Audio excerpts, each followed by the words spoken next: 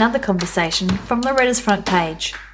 Conversations that get to be had and heard.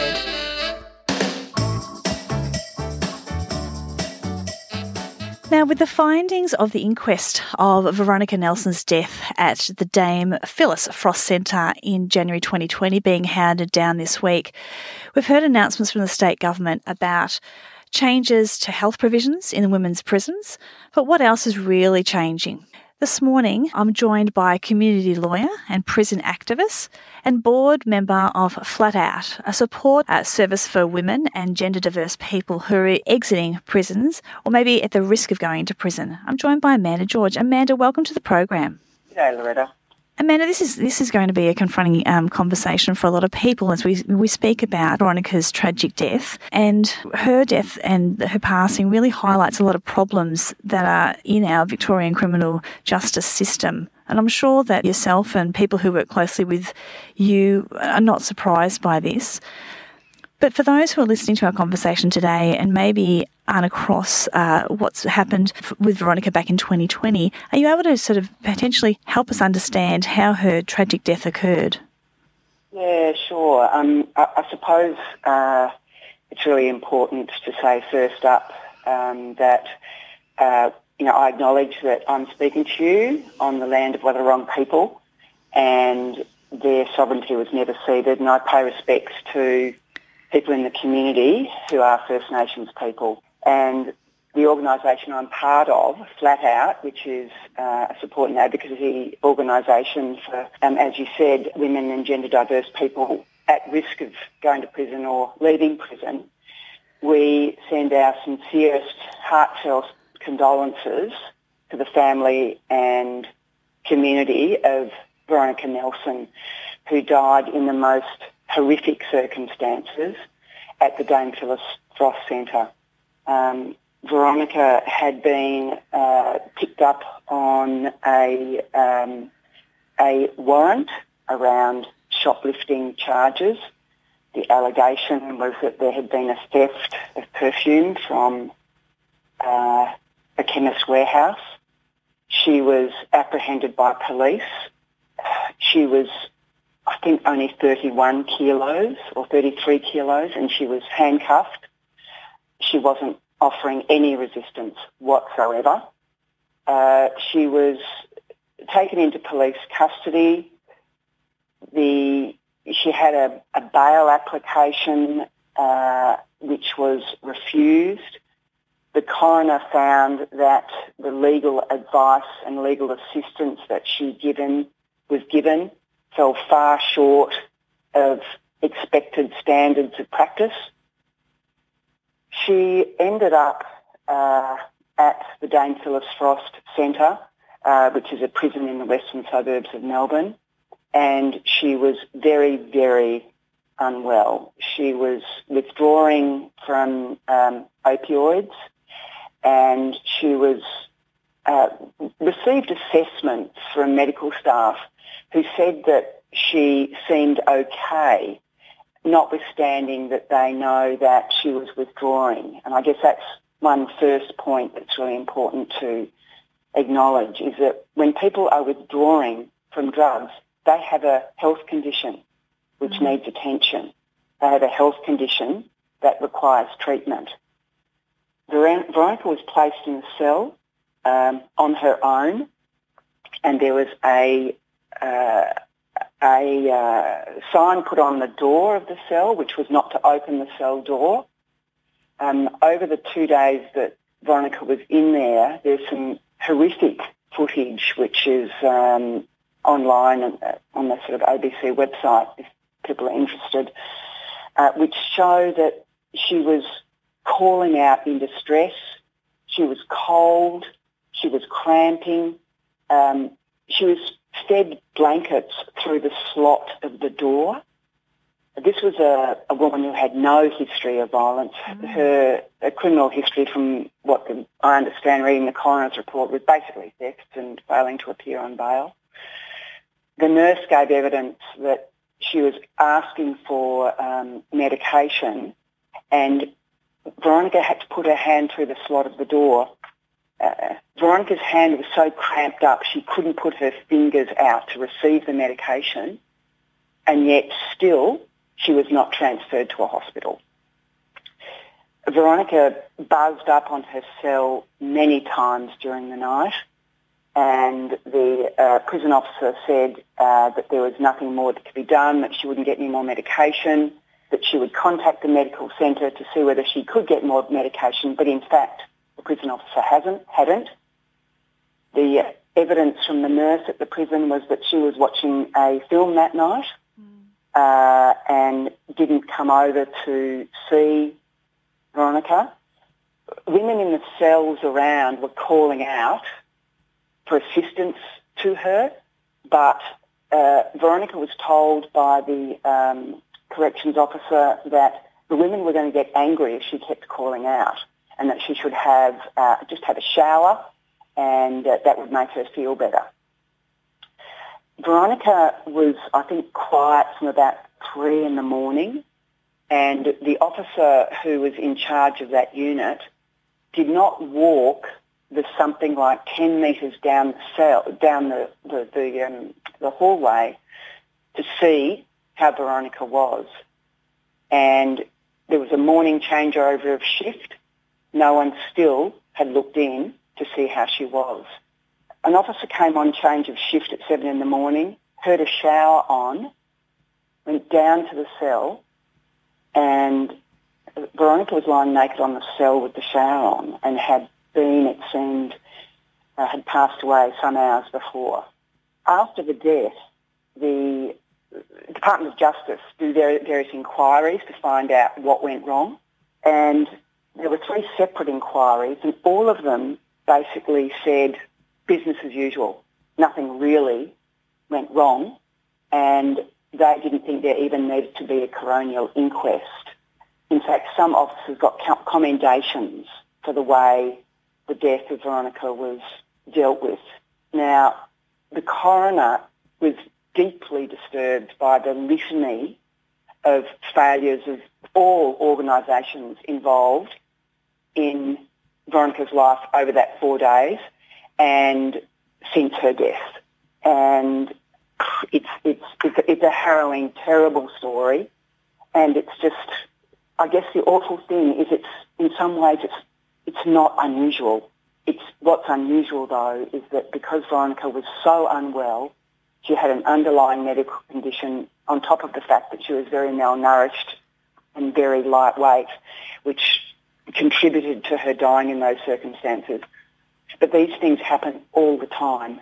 It's just that we had the light of a coronial inquest with lots of people giving evidence brought these things out in the open. I'm speaking with Amanda George, who is a community lawyer and board member at Flat Out Incorporated. Amanda, thank you very much for taking us through that. It's really hard to hear. I'm sure it's horrific for her family and her friends to have had to relive this numbers of times. They've gone through, different investigations. We've heard that the state government is changing the method of healthcare and how that's provided to women in prisons. It was an outsourced thing, and now it's going to be coming back under the state health system. Do you see that as changing anything for the women who are incarcerated in our prisons? I'm not certain whether it will or it won't change anything, because there have been various health providers out of the Dame Phyllis Frost Centre. I suppose the real question is that women like Veronica and the vast majority of women who are in prison basically are in prison as a result of drug and alcohol addictions. And this is a health issue. Yeah. So if there were services in the community, these women would not be going to prison and relying on a prison-based health system. There'll be plenty of people who are listening today who maybe themselves or they've got families or friends who have experienced drug and alcohol addiction. And they would know how incredibly difficult it is to get someone into rehabilitation, into drug detox.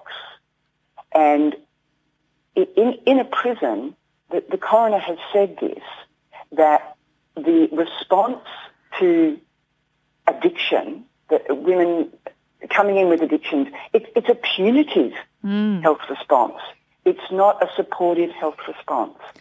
So, there is a real need for the millions of dollars that are spent on prisons. In Victoria, we spend $1.5 billion on prisons. Now, that is money that is not available to actually deal with the social causes that lead to the majority of people being in prison. And so, Amanda, what are you and the other lawyer activists that are looking to seek changes? What sort of changes do we need in this space? Okay. Well, first up, we need the government to honour their commitment to change the bail laws. At the moment, 9 out of 10 women going into prison are going on remand. Now, what that means is that they haven't been sentenced. That means that they are going into prison, they haven't been convicted of a crime, they haven't been sentenced for a crime, and very often, even if they are convicted of a crime, they would not be given a prison sentence because the vast majority of women who are going into prison at the moment are going in there for breaches of bail, for what are called justice procedures, or they're going in there for theft, or they're going in there for drug offences. So using prison to deal with those issues is, using a concrete block to sort of try and, smash a walnut. It's just completely destructive. And as you say, those women who are serving remand, waiting for their trial, still, with the presumption of innocence, they're not able to keep their job, which means there's no income, which means that any rental or housing that they had secured, it all becomes a jeopardy, doesn't it? Totally. When you go to prison for a month, you often lose your housing. Most women in prison have got children. Yes. You lose your children.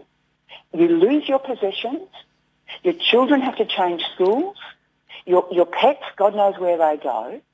So the disruption on people's lives, and it happens to men too, but very often men have partners at home who sort of, keep the ship going. Yes. Or they have a family who will keep the ship going. Whereas a lot of women who go into prison do not have partners who are there to pick up the pieces. They're sole parents. And the ripple-on effect in the community, is massive. Like in Victoria at the moment, there is between 3,500 and 7,000 children whose parents are inside. If you have a look at the experience of children, Aboriginal children, 20% of Aboriginal children will experience their parents going inside. Now, that is a pipeline to prison, really. Yeah. The parents being in prison, the disruption to children's lives, are the thing that create the circumstances that lead to people eventually committing offences down the track. Like, it's not a certainty, but it's a pretty high probability. Amanda, we're speaking about really big issues here that need to be broken open, need to have people start to think about them because, for a lot of people dealing with prison life or the consequences of these, it's far removed from their everyday, but it is something that affects all of us. Because, as you say, there's money that is funneled in certain ways. There's the impact on society, on people. So being able to have this conversation and start to break it open, and then potentially, for us to be able to have conversations with our parliamentarians, with our state government elected officials, start having conversations and reading and educating ourselves so that when these topics come up, we can be informed. What else can we be doing? What is an actual practical thing that we can do to show support, to be involved, to help crack this open even further? Well, what's really important is, I think you've hit the nail on the head, is that we need to inform ourselves about who it is that goes to prison. Yes. The bail laws were changed and the parole laws were changed because of behaviour that is actually quite unusual. There are not massive numbers of people driving their cars into Burke Street and killing people. But the bail laws were changed as a political response to that. So what's happening is that people need to understand that law and order is something that governments use to get in power and stay in power. But we need to have more nuanced conversations about these things. So we need to be pressing politicians to spend money on public housing. We need to pressure politicians to spend money on community-based services that wrap around people who are experiencing drug and alcohol addictions. We need facilities where women can go with their children to participate in drug rehabilitation, in detox. We need to ensure that when we're having conversations, we don't just make assumptions about people who have been inside, that, they're bad people. People who have been inside very often have experienced appalling sexual and physical abuse in their life. These are the statistics that have been around for a long time. A lot of people who are in prison were in out-of-home care as children. And then we see the cycle perpetuate over and over and over again. Amanda, thank you so much for your time this morning. We've been speaking with Amanda George, a community lawyer and a board member of Flat Out Incorporated. You might want to check out Flat Out and the work that they do, which is really vital to supporting women who are exiting the prison system and those at risk of going in. Thanks for the conversation today. Thanks for helping us understand that little bit more. And I'd love to have you back again to further this conversation. Thanks, Loretta, and it's really important that you've covered this issue, and I do urge people to have a look at the Flat Out website, and if you've got any spare cash, we provide material aid for women and for kids for education and things like that. Amazing. Thank you so much for your time, Amanda. That's Amanda George, community lawyer and board member at Flat Out Incorporated.